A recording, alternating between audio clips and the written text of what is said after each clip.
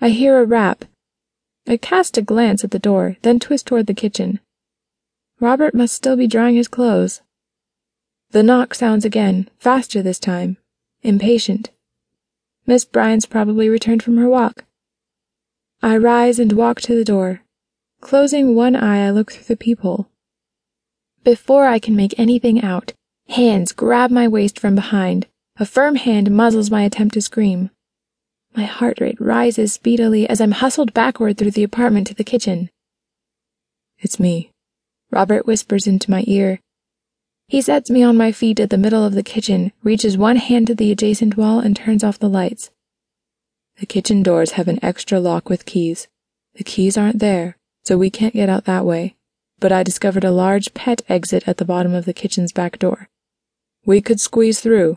Come on." He barely lifts his voice above a whisper.